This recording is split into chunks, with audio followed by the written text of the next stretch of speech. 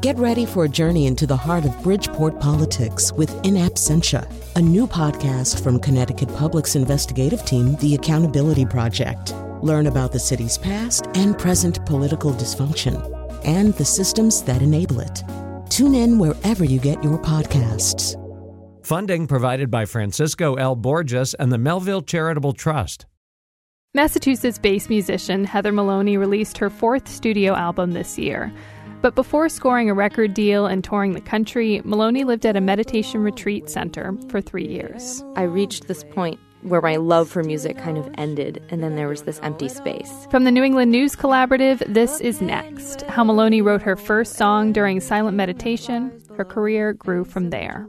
What was missing from my love for music was having something to say. I woke up alone today to the ocean spray, to the sound of a wave. And we're still finding ways to send the carrier pigeons of old racing across the sky. No way a bird can get out until they get to the race station in Namara. They'll let them out. They'll fly home. Plus the revival of the local grain economy for your bread and for your beer. I know where this came from. I know the farmer. I know the person that milled it. So now we're going, but we're really not grinding corn. I'm going to give it a little extra. It's Next. Next is produced at Connecticut Public Radio and is powered by the New England News Collaborative, 8 public media companies coming together to tell the story of a changing region, with support from the Corporation for Public Broadcasting. I'm Morgan Springer. Thanks so much for joining us. Our first guest today is Heather Maloney. She's a singer-songwriter based in Western Massachusetts. Her music has been described as utterly gorgeous and visceral by the New York Times. Heather's collaborated with the Avett Brothers, Band of Horses, and members of the band Dawes, among others. And she's touring around the country after releasing her fourth full-length album this summer. It's called Soil in the Sky. Heather Maloney, welcome to Next. Thank you for having me. So I do want to start out with a song. It's from your recent album, and it's called All in Your Name. You're going to play an acoustic version of this song. But before you do, I'm wondering if you could talk about the story behind this song. Yeah, thank you for asking. This is sort of one of my most direct, probably the song that most directly deals with loss. And I wrote it shortly after having experienced a loss in my own family. And it kind of felt like a really raw and personal song. I know you prefer not to talk about the specifics of who the song is about. I'm wondering if you could talk about at what point in your personal grieving process you were able to sit down and write this song. Gosh, I mean, this was one of the writing experiences that I had right in the thick of the experience. So it was literally the week that this family member had passed. It was maybe within 3 days that I kind of locked myself in a little room and picked up my guitar and just used it as a tool to process what I was experiencing. Let's hear All in Your Name from your album, Soil in the Sky.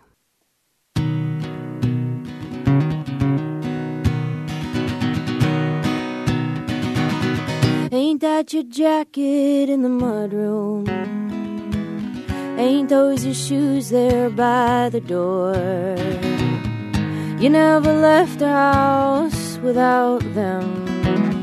Now you don't need them anymore. Ain't those your keys there on the table? And they've gone everywhere you go. They opened every door you walked through, turned every engine on your road. I'd run those keys out to the driveway, joke that you wouldn't have gone far.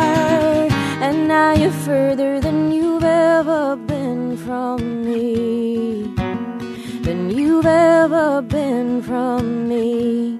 And like a song, I can't see you, but you move me just the same. Like the radio waves all through the air, you invisibly make it okay. Like the moon moon, I can't touch you, but you pull me just the same. Like the crashing of waves all through the ocean, I rise and I fall in your name, all in your name. They say at first the pain is piercing, an angry bee inside your chest, but it can't sting like that forever, and even heartbreak takes a rest. They say just like a sword in battle, a sharpened blade will slowly dull, with every thought inside my mind that you possess, it'll hurt a little less. And like a song, I can't see you, but you move me just the same. Like the radio waves all through the air, you invisibly make it okay. Like the moon, I can't touch you, but you pull me just the same. Like the crashing of waves all through the ocean, I rise and I fall in your name, all in your name, all in your name, oh, all in your name, oh, all in your name, all in your name. Like a song, I can't see you, but you move me just the same. Like the radio waves all through the air, you invisibly make it okay. And like the moon, I can't touch you, but you pull me just the same. Like the crashing of waves all through the ocean, I rise and I fall in your name, all in your name. Thank you so much.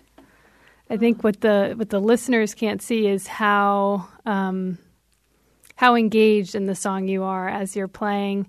And I actually saw you play at a festival this summer, and one of the things that stuck out to me as you were playing the song was how many members of the audience, including me, were crying as you were playing. And I wonder what that's been like to play this song and have that kind of impact on your audience.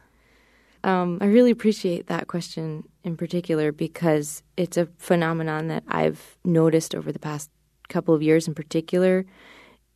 I think what I'm really promoting at my shows, and this is selfish, it's for myself included, is like a willingness to feel the entirety of the emotional spectrum and kind of normalize something like sadness, because it's so normal and we're so conditioned to hide it away in public spaces. So I've really, at first I felt a little weird about, the tears phenomenon, but now it feels like something I really appreciate. I want to switch gears. You're based out of Western Massachusetts now, but you grew up in New Jersey. And what was your childhood like, and how has it influenced who you are as a musician today? I had kind of a weird childhood. I guess a lot of people say that, but I grew up in a house without television or sugar, and the main form of entertainment that everyone kind of revolved around was a record player. And so from the time I was very little, kind of the biggest influences on me were musicians, and mainly like folk musicians and songwriters from the 60s and 70s. So a lot of Joni Mitchell and Joan Baez and Bob Dylan, Crosby, Stills, Nash & Young. I mean, those guys were sort of my my centerpiece from the start. So when you were 20, you were studying to have a music degree in operatic singing, but you quit and you went to a silent meditation retreat in Massachusetts. I think it was called Insight Meditation Society. Is that right? Yeah, that's right. Okay. What happened? Why make that change? I knew that I loved music at that point in my life, but my love for music felt like it had an extent. Like I reached this point, and where my love for music kind of ended, and then there was this empty space. And what I realized years later at the Meditation Retreat Center was that what was missing from my love for music was having something to say, because I had been studying how to say it. I had been studying how to use my voice. I'd been studying music theory, but the meaning underneath all of it wasn't really complete. And I mean, I can't say that it's complete now. The motivating factor that I was most aware of when I quit was pretty simple, and the reason why a lot of people are drawn to meditation, and that was suffering. I was depressed in college, and I had a lot of, childhood traumas that I hadn't really done any work on or dug into. They were just sort of, when you have these unchecked parts of your emotional self, they drive you, and they're in the driver's seat. And I had really lived that way up until my early 20s. Yeah. So as you're there at the Meditation Retreat Center, I think you were there for about 3 years. What was the point where you started writing songs for the first time? I was on staff there. So, and when you're on staff, most of the land and most of the buildings are designated spaces of what they call noble silence, which not only means that you're not speaking to people, but you're not making eye contact. You're not communicating in pretty much almost any way. And so I would journal, and sometimes that journaling would kind of turn into poetry. But there was a retreat, and about 3 days into that week, I just had so much pain in my heart. It would just unfold, and I'd be like, okay, I got to the bottom of it, and I'd take a deep breath, and I would feel like, okay, I faced the pain, I freed it, it's gone, I'm healed, And then on day 3, this little melody with words attached came worming its way into my mind. And it was like what they would call a mantra. And the lyrics were, if your heart is aching, let it ache. And I heard it with a melody. Do you remember what the melody was? Do you want me to sing it right now? Just a little snippet. Okay. If your heart is aching, let it ache. Let it weigh, let it throb, let it break. If your heart is aching, let it ache. So that was the whole thing. And for the first time, I broke noble silence because I ran to my cottage and I picked up the mandolin and I was like, I need to get this from inside out and write it down. It was also the first moment that I realized I actually have things to say that I feel inspired by. Was it hard after that to be silent? Did you feel like the songs were just nagging at you as you were trying to sit there? That really hasn't happened that way too much since. And the writing, that definitely feels like it opened up a little writing floodgate for me. But a lot of the writing since then, wasn't necessarily something that's come up in meditation. That was just sort of a little, I don't know, the little thing that opened the gate, I guess. So you've released multiple albums since that time at the Meditation Retreat Center. Some of them were self-released. Some were with the record company that you're now signed with. In 2014, you released an EP with another Massachusetts band called Darling Side, and you covered Woodstock by Joni Mitchell, who you listened to as a kid. And let's just take a listen for a moment to that cover.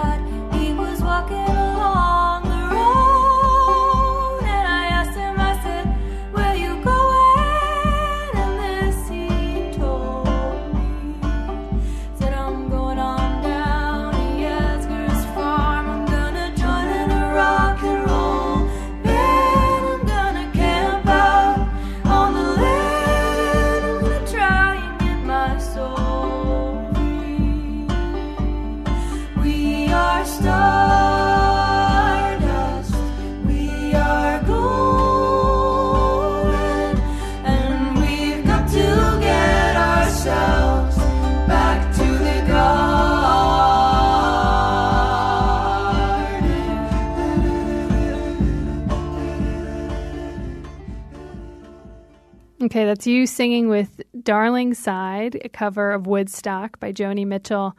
And after you released that cover, a New York Times blog piece compared you to Joni Mitchell. Is it safe to say that she influenced you and is an idol of sorts?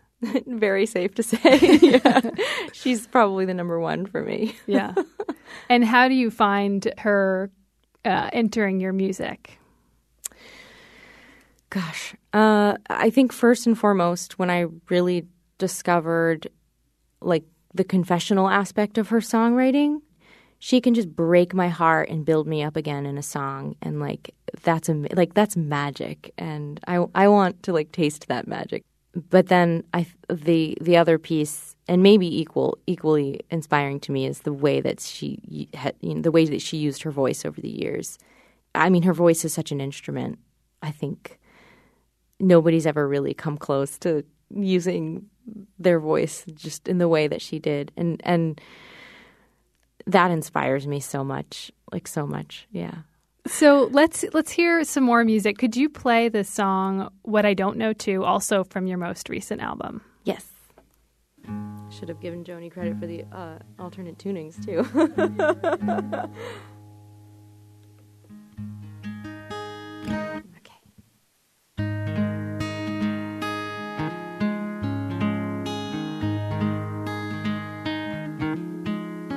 Woke up a long way from you today. I am a long way next to an ocean that I don't know at all. But can you ever really know everything that lies below the face of what you look at every day?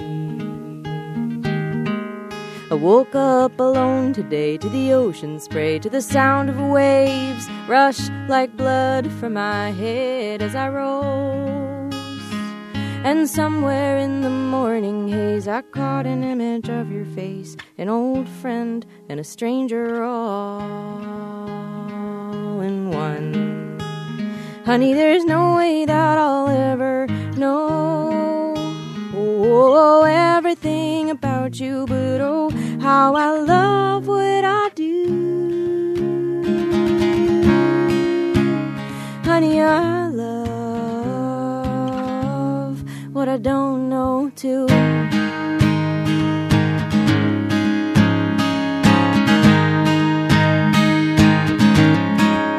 I drove through the blue dawn in Oregon to California's sun, along a sea that was strangely to my right.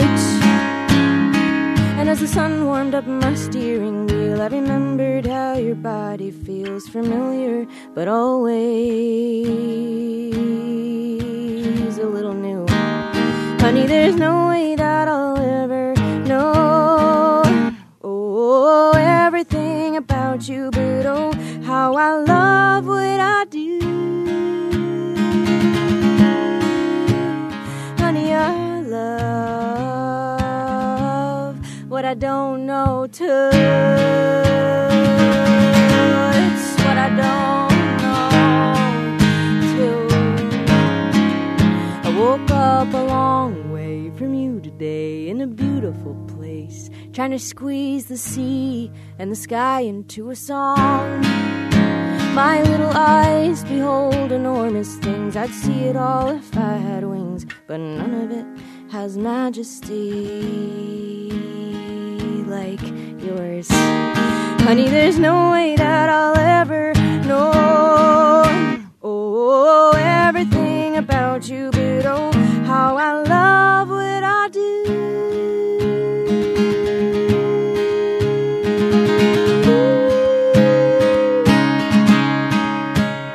Honey, I love,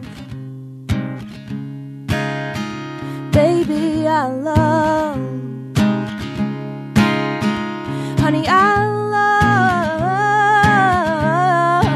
love, honey, I love what I don't know too. It's what I don't know too. It's what I don't know too.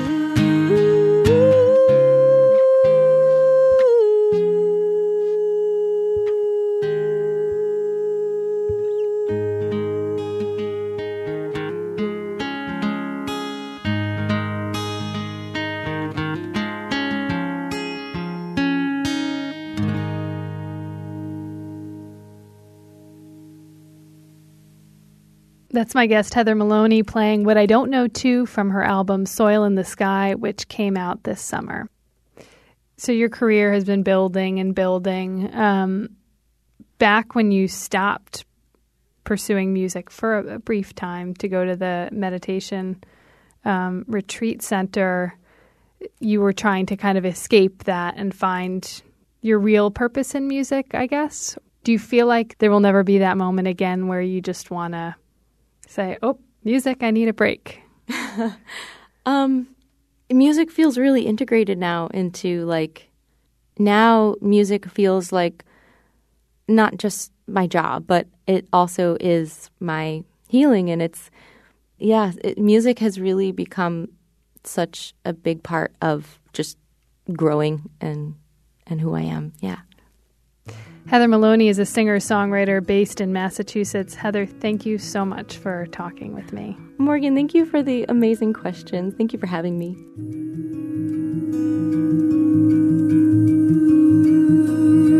Everything is making me break. Look at how the leaves move like mice. Every time I drive through you, November. After the break, a wife falls down the stairs at church and her husband writes about it. Plus, the long-lost local grain economy sees a revival. It's next. Everything is making me break. Look at how the waves crash and fall. Every time the dam breaks, I remember what 100 years does to a wall.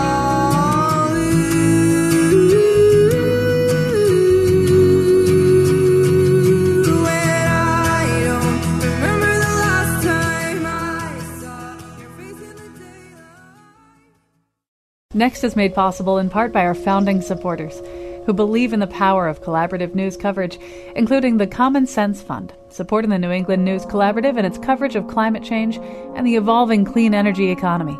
Support also comes from Douglas Stone and Mary Schwab Stone through the Smart Family Foundation of New York. Welcome back. I'm Morgan Springer. Tim Clark has been writing personal essays for about 40 years. He's an editor at the Old Farmer's Almanac in Dublin, New Hampshire. He says he spent so many years writing essays that he'll be walking around and say, "That's an essay," or "There's another one." Tim says that's what was happening when he watched his wife, May, get carted away on a stretcher to the ambulance. He doesn't know if he should be ashamed or proud of that fact. But after that, Tim did write that essay. It's called The Fall, and Tim's going to read it for us now. After my wife, May, fell down the 10 steps leading to the choir loft in our church, the first thing she wanted to know was if the choir, who were downstairs in the sanctuary, had heard her cry out. None of us could remember hearing a cry.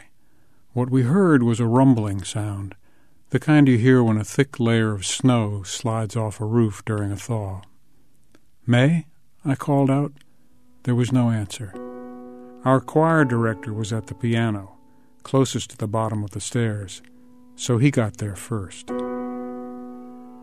May was crumpled at the bottom of the stairs, lying on her left side, her head almost in the sanctuary, her right foot and ankle still on the lowest stair. Her foot drooped down at an unnatural angle. Scattered around her were the Christmas Carol books she'd gone upstairs to collect for rehearsal. It was the first week of December. Her first words were to our director, "I'm sorry to interrupt rehearsal." Then she said, "Give me a minute and I'll be right there." He looked at her dangling foot and said, "I don't think so." Our volunteer fire department's ambulance crew arrived in a few minutes. These were our neighbors. The oldest was Brian, our former road agent, whom we've known since we moved to this small New Hampshire town 40 years ago. The youngest, Corey, who went to school with our youngest child. The fire chief, Tom, held May's head perfectly still and made a few jokes. They went about their work swiftly and competently. After asking May when she felt pain, her right wrist and ankle, both of which were broken, and her neck, they cut off her new winter coat and her favorite flannel-lined jeans and carefully, tenderly moved her onto a backboard. They had to maneuver down a short staircase to the front door, and then into the rescue vehicle. There was a slow, almost sacramental quality to each motion. They might have been carrying the Ark of the Covenant. I followed them, clutching her ruined clothes. I had some notion she might want to use the jeans to patch other clothes, but mostly I just didn't want to let go of them. I got into our car and followed them to our local hospital, where we found Eric, the emergency room doc, another neighbor. After pain medication and x-rays, May was taken away for a CAT scan. She was clearly not leaving, so I went home and to bed, only to be awakened by a phone call from Eric. He had found a possible brain bleed in the scans and sent her off to Dartmouth Hitchcock Medical Center, where there were neurosurgeons available if necessary. And that's how your life changes. Not with an anguished cry, but with the sound of snow sliding off the roof during a thaw. The fall was a year ago, and she's doing fine now. It could have been much worse. The scans found a blood clot in her lung, possibly from an earlier injury, and surgeons inserted a device in her chest that would protect her if the clot started to move. It's possible that her tumble down the stairs saved her life. And every time we see Brian, or Corey, or Tom, or Eric, in the general store or at the post office or at church, we share a special smile and remind ourselves, if we must have a life-threatening crisis, how grateful we are to do it among friends. That was Tim Clark reading his first-person essay, The Fall. The essay is featured in Yankee Magazine's special holiday issue this year. The full issue is available at newsstands and newengland.com. Our next two stories are about local food producers in New England and the impact of large-scale producers on their businesses. We start in Vermont, where organic dairy farmers say there's milk in their market that's not actually organic. They say large-scale producers are getting away with this because industry standards are inconsistently enforced. The farmers are asking Congress to help close regulatory loopholes they say give large farms in the West and Midwest a big advantage. And to tell this story, Vermont Public Radio's John Dillon takes us back to earlier this year when birds were still singing and the grass was green. On Stony Pond Farm in Fairfield, young Jersey heifers do their young heifer thing, looking cute as they chew their cuds or graze in the shin-high grass. Farmer Tyler Webb is giving a tour of the operation, which he runs with his wife Melanie. He says these animals were born here and raised on pasture grown without pesticides or chemical fertilizers, just as the organic standards require. That's a big investment in time and money. Could take really to get a calf to a point where she's bred and becomes a cow, or even to get to about this point, it would cost a farmer about $1,000. But there's a payoff in the form of a milk check that, despite some declines, is fatter than ones paid to conventional farmers. Webb says the price he earns from the Organic Valley Co-op allows his family to invest in his growing operation and, by extension, in the local community. It was this sustainable pay price that allowed us to, what I would guess amongst all of my farming friends and colleagues here would agree that if a farmer earns $1 or someone gives a farmer $1, we're going to spend $1.25 of that here in our local economy. Organic standards cover many facets of the farm operation, from feed to pasture to the use of medication like antibiotics. Yet organic advocates say some farmers in the West and Midwest are exploiting two loopholes. One is a rule that requires animals to graze most of their time on pasture. The other is called the Origin of Livestock Rule. It says that a farmer's herd must be raised organically once it's transitioned to organic methods. The intent of the Origin Rule can be evaded, however, when farmers cull their herds rapidly and replace their livestock with those raised using conventional feed and medical treatment, which costs much less. Adam Worthison of Organic Valley says these large operations can save $600 to $1,000 for each cow. That's per animal, and if you're on an operation that's culling quickly, you can see you would have quite a bit of cost advantage. The pasture standard is also ignored, organic advocates say. They point to one mega 15,000 cow farm that supplies the organic milk sold under Walmart's house brand. A 2017 investigation by the Washington Post showed that this Colorado farm is a virtual feedlot with just a few hundred cows outside at a time. By contrast, all of Jersey's on Stony Pond Farm are on pasture until November under a rotational grazing plan that allows the cows' manure to feed the soil and the grass to quickly regenerate. Webb says it's part of a system that keeps the animals and the soil healthy. Managing like a functioning, working landscape, and that was our goal. And developing this partnership, this relationship that ruminants and herbivores have with grasslands is really quite powerful. So the Vermont organic farmers and their co-op want Congress to press for stricter enforcement of the standards before Vermont farms are squeezed even more by these large farm operations out west. John Cleary is New England coordinator for Organic Valley. On the organic side, there still is quite an opportunity for farmers to grow, looking towards the future, but a lot of it hinges on keeping the standards strong, right? And how do we continually improve? And don't let some of the big corporate farms steal the standards. That last voice belongs to Senator Patrick Leahy, a longtime supporter of organic farming. It's clear Leahy, who authored the 1990 law that established the federal organic program, doesn't need much convincing. We have the law. We have to enforce the law. And we should not be writing regulations that allow huge loopholes. But here's the problem. While the organic standards are established by federal law, local and state organizations actually do the certifying of organic farms. And the certifiers are not always consistent in how they interpret the standards, says Adam Worthison of Organic Valley. Some certifiers allow frequent culling of herds and replacing them with stock that were not always raised according to organic methods. You have a whole set of certifiers that have two different interpretations of what the federal regulations provide. Congress needs to provide clarity. In Vermont, almost all those farmers and everyone that we know follows sort of the interpretation that we as Organic Valley understand. Once you have transitioned, then all your animals shall be organic from last third of gestation then on. A difference from that would put all our Vermont farmers at a competitive disadvantage. Leahy tells the crowd gathered at Stony Pond Farm that he'll use the upcoming budget negotiations with the U.S. Department of Agriculture to press their case. For the New England News Collaborative, I'm John Dillon. That story first aired back in September. Since then, the U.S. Department of Agriculture has announced it will again try to close the loophole after it failed to do so in 2015. A USDA spokesperson says they're currently reviewing public comments. But unlike in 2015, they will be proceeding to the next stage and writing a final rule.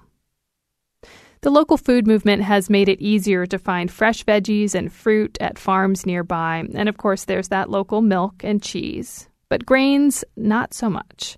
Like the dairy industry we just heard about, big industrial farms in the Midwest give us most of the flour we use here in New England. That's changing, though, as farmers, millers, and chefs rally to reinvent a lost regional grain economy. WBUR's Andrea Shea starts in a kitchen to find out more. Chef Michael Morway flips a yellow, square-shaped chunk of cornbread in a pan sizzling with melted butter. He says the bread recipe is standard, but the cornmeal is not. This is the 8-row corn. You can see all the little bits in it. Blue, red, orange. At the Trillium Brewery restaurant in Boston, Morway serves his color-flecked bread with local cheese, cured meat, and seasonal fruit. The 8-row cornmeal is from around here, too. The chef first tasted it about 6 years ago, and it blew his mind. It tastes like corn, number one, which cornmeal doesn't taste like corn if you buy it at Stop and Shop. It's more savory, like you're eating a cob of corn. It's bizarre. Native Americans grew this ancient 8-row corn strain for centuries before the Pilgrims arrived. Morway started using organic heritage meal for bread and polenta at his former restaurant in Plymouth. He laments how mass production mills strip flavor, fat, and nutrients from grains, including GMO corn, grown in the breadbasket of America. They've messed with it so much just to grow faster, grow taller, grow thicker, make more money. It's nothing like it used to be, and then it makes you wonder what we did wrong. So I know where this came from. I know the farmer. I know the person that milled it. That person is Kim Van Wormer at the Plymouth Plantation Grist Mill. So this is a flint corn. Flint corns are the kind of corn that ended up mostly in New England because they're very hard. Wearing a T-shirt that reads, "Where there's a mill, there's a way," Van Wormer gets ready to grind corn the pre-industrial way for visitors. Watching her and an assistant manipulate chunky, antique wood and metal equipment is like stepping into a time machine. So now we're going, but we're really not grinding corn. I'm going to give it a little extra. A water wheel outside powers two massive circular grinding stones inside a reconstruction of the original mill that burned down in 1837. This small-scale process is a far cry from the modern behemoth mills that make most of this country's flour. Before 1900, there were more than 25,000 grist mills across the U.S. Advances in technology and transportation lured New England grain farmers and millers west. Now, Van Wormer says, an artisan movement is rebooting a local grain economy in the Northeast. It's something that you can trace, that not only can you know the farmer that grew your tomato, you can know the farmer that grew your wheat, or know the farmer that grew the malted barley that's in the beer that you're drinking. Van Wormer works with Rhode Island and Massachusetts farmers who raise indigenous maize that's labor-intensive and expensive to grow. She's not alone in believing the region needs more mills to convert corn and other grains for the rising ranks of bakers, brewers, and chefs fueling this revival. We also have a lot of activists who are working behind the scenes trying to create the market and get people educated. That's author Amy Halloran. She traces America's grain history to the current Renaissance in her book, The New Breadbasket. She says grain has been slow to catch up to the larger local food movement. Processing it requires forgotten specialized skills and critical infrastructure lost after small mills shuttered in the late 19th and early 20th centuries. It was a part of our life to have a mill nearby. And now it's uncommon, but that is really changing. New micro mills, kind of like microbreweries, have cropped up in New York, Connecticut, Rhode Island, and Vermont to supply regional demand from bakers and chefs. Halloran is encouraged by the momentum, but says government incentives and wider consumer support would help get more grains in the ground. We are never going to grow all of our grain in the Northeast and New England, but there's a lot of energy to try to restore and be able to taste fresh flour and fresh malt again. Halloran's gateway taste was an oatmeal bar made with wheat grown and milled in New York State where she lives. One bite and she was hooked. She hopes more of us will consider what could be different next time we make a sandwich. For the New England News Collaborative, I'm Andrea Shea. Coming up, pigeons race across the sky, and the human owners make the big bucks. It's next.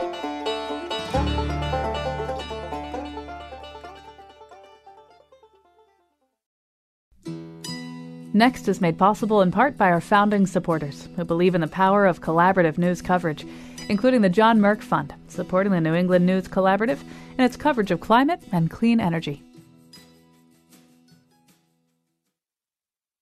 This is Next. I'm Morgan Springer. Until I heard this story, I did not know pigeon racing was a thing. But it is, and this year the International Federation of American Homing Pigeon Fanciers held their annual convention and race in eastern Massachusetts. Producer Carrie Ed Harmon was there when the pigeon fanciers entered their birds in the competition. Can you tell me where we are and what we're doing? We're at the Rhode Island Pigeon Club, and we're getting ready to ship the 139th IF Convention Pigeon Race. It's the night before the biggest race of the season, and the Rhode Island Pigeon Club is packed. There are 2 floors full of silver-haired men in their 60s and 70s. They're laughing, drinking, and there are crates of pigeons everywhere. How does a homing pigeon know his way back home along the route, a route that he has never ever flown? Do you have any birds that you think stand a good chance of winning this race? How confident I hope I got a bunch of them, but you don't know until tomorrow. That's the beauty of this sport, you know? We sit in our backyard, we look up in the sky and hope Pretty Boy shows up. There's nothing else that he can do. He's heard the call. There's a long table at one end of the club, and 3 men behind it are logging each bird and packing them into metal crates. That beeping you can hear is the sound of the pigeons getting scanned in. It's a slick operation. They've got over 500 birds to load tonight. It's already 7:30, and I'm definitely in the way. Let's go. Time to go. We're holding up everybody here. After 3 solid hours of scanning and packing, the pigeons are loaded into a customized trailer. So what's happening now? These guys all got loaded They're all locked up. It's locked. There's no way a bird can get out until they get to the race station, and tomorrow they'll let them out. They'll fly home. The driver is headed to what they call a liberation point in Rochester, New York. Tomorrow morning, the birds will be released, and that's where their real journey begins. Each pigeon has to fly at least 350 miles to make it home. They're headed for lofts in Providence, Fall River, New Bedford, and Boston. It's a dangerous journey. There are strong winds, hawks, and telephone wires ahead of them. The first one back wins $25,000. My mother hated 3 things: motorcycles, pigeons, and tattoos, and I had all 3. That's Steve. He and his racing partner George have 10 pigeons on that trailer. They've been at this a long time. A lot of my friends, when we were growing up back in those days, we had pigeons. There was about 13 of us, 12, 13-year-olds. We had birds in our backyard. Just about every house down the south end of New Bedford had a pigeon loft. It was just a way of life then. This younger generation, they don't want to spend the time and the effort. They don't want to work. They just want everything to come easy. And pigeon flying isn't easy. It's work. There's always new systems and new scientific ways of doing things. The feeding system, the medication, it's all changed over the years, and you have to keep reading and stay up with that stuff, and it's knowledge and dedication. Steve and George have over 75 years of experience between them. But even so, every race is unpredictable. They're going to do what they want to do. Most of the time they'll come home. Sometimes they won't. You can depend on a few of them, but that bird may be first this week and may never show up again. Do you feel like you're always searching for that elusive bird? There's only been one secretariat in the world, and that's what you're looking for in the pigeon world. You know, it's hard to find him. In Rochester, New York, just a few minutes after sunrise, the birds are released. 3, 2, 1.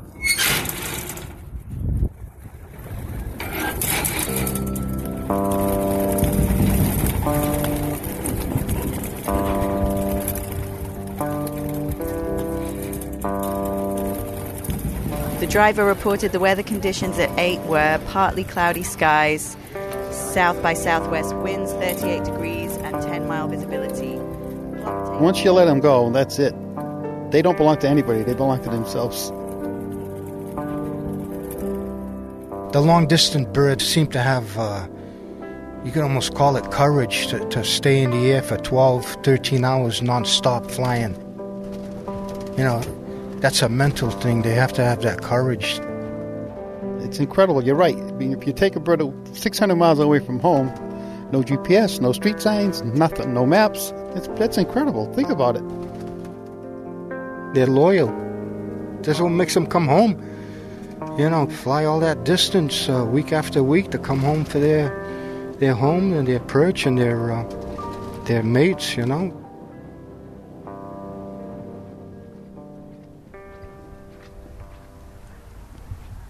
Hi, Steve. Hey, how are you? Good, how are you? Okay. Still waiting. It's 4 p.m. at the pigeon loft, and Steve's been watching the sky for an hour. If I get a bird, it should be coming right there, between that tree there. We stand in the yard together and wait for a while. Come on, let's go. The sun is just beginning to set, and the sky is turning a deep blue. Oh, I know they're up there. I know they're coming. Once it gets dark, the birds roost for the night. So if we're going to see a pigeon today, we need to see it soon. I like to get at least one anyway in the money. It'd be nice after all this work and time. And what are you going to do? After almost an hour... Hello, you hear me now? Steve gets a call from his buddy, John. John says you better go to Mike's. Are they coming in at Mike's? He doesn't know. Their friend Mike has a lot more birds in the race. It breaks my heart to leave Steve in his coop, but I want to see a pigeon land. So I hit the road. Half an hour later, I'm in Wareham. Any birds yet? There's a lookout tower in Mike's yard that stands 14 feet above the ground. Oh my gosh, this is amazing. I climb to the top. Mike, you are king of the world up here. And stare up at the sky. All right, so I'm up in the air, in a captain's chair, waiting for these pigeons. We've got to get some more while I'm here. I've been at the house when the birds are coming in. Come on. Suddenly here comes the first bird. Oh, what? Oh my gosh, there's a pigeon coming. Oh my God. Okay, it's flying directly overhead. It goes, right, it flies around the coop. Oh, there it goes. Oh no. They're screaming, come. They're trying to get the darn bird to come in. He's trying to coax him over. He's got this long stick. It looks almost like an enormous pool cue. And he's just flying around. Oh, he's circling around. He's a grey pigeon. Oh my gosh, no, he's sitting on the chimney of the house. We've all lost races around the coop. You go to the club and you find out your second place by 1 second. That pigeon hasn't clocked in yet, right? It's happened to everybody, yeah. Okay. Oh my gosh. At last, the bird enters the coop. After 9 solid hours in the air, he's made it home.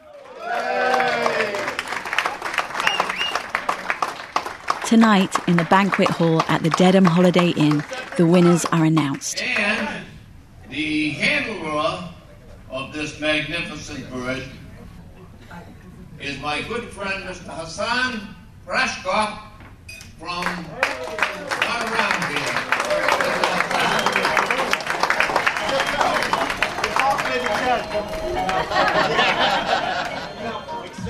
Steve and George didn't make the winner's circle this time around. And tomorrow morning, when the sun comes up, just 4 of their birds will finally make it home.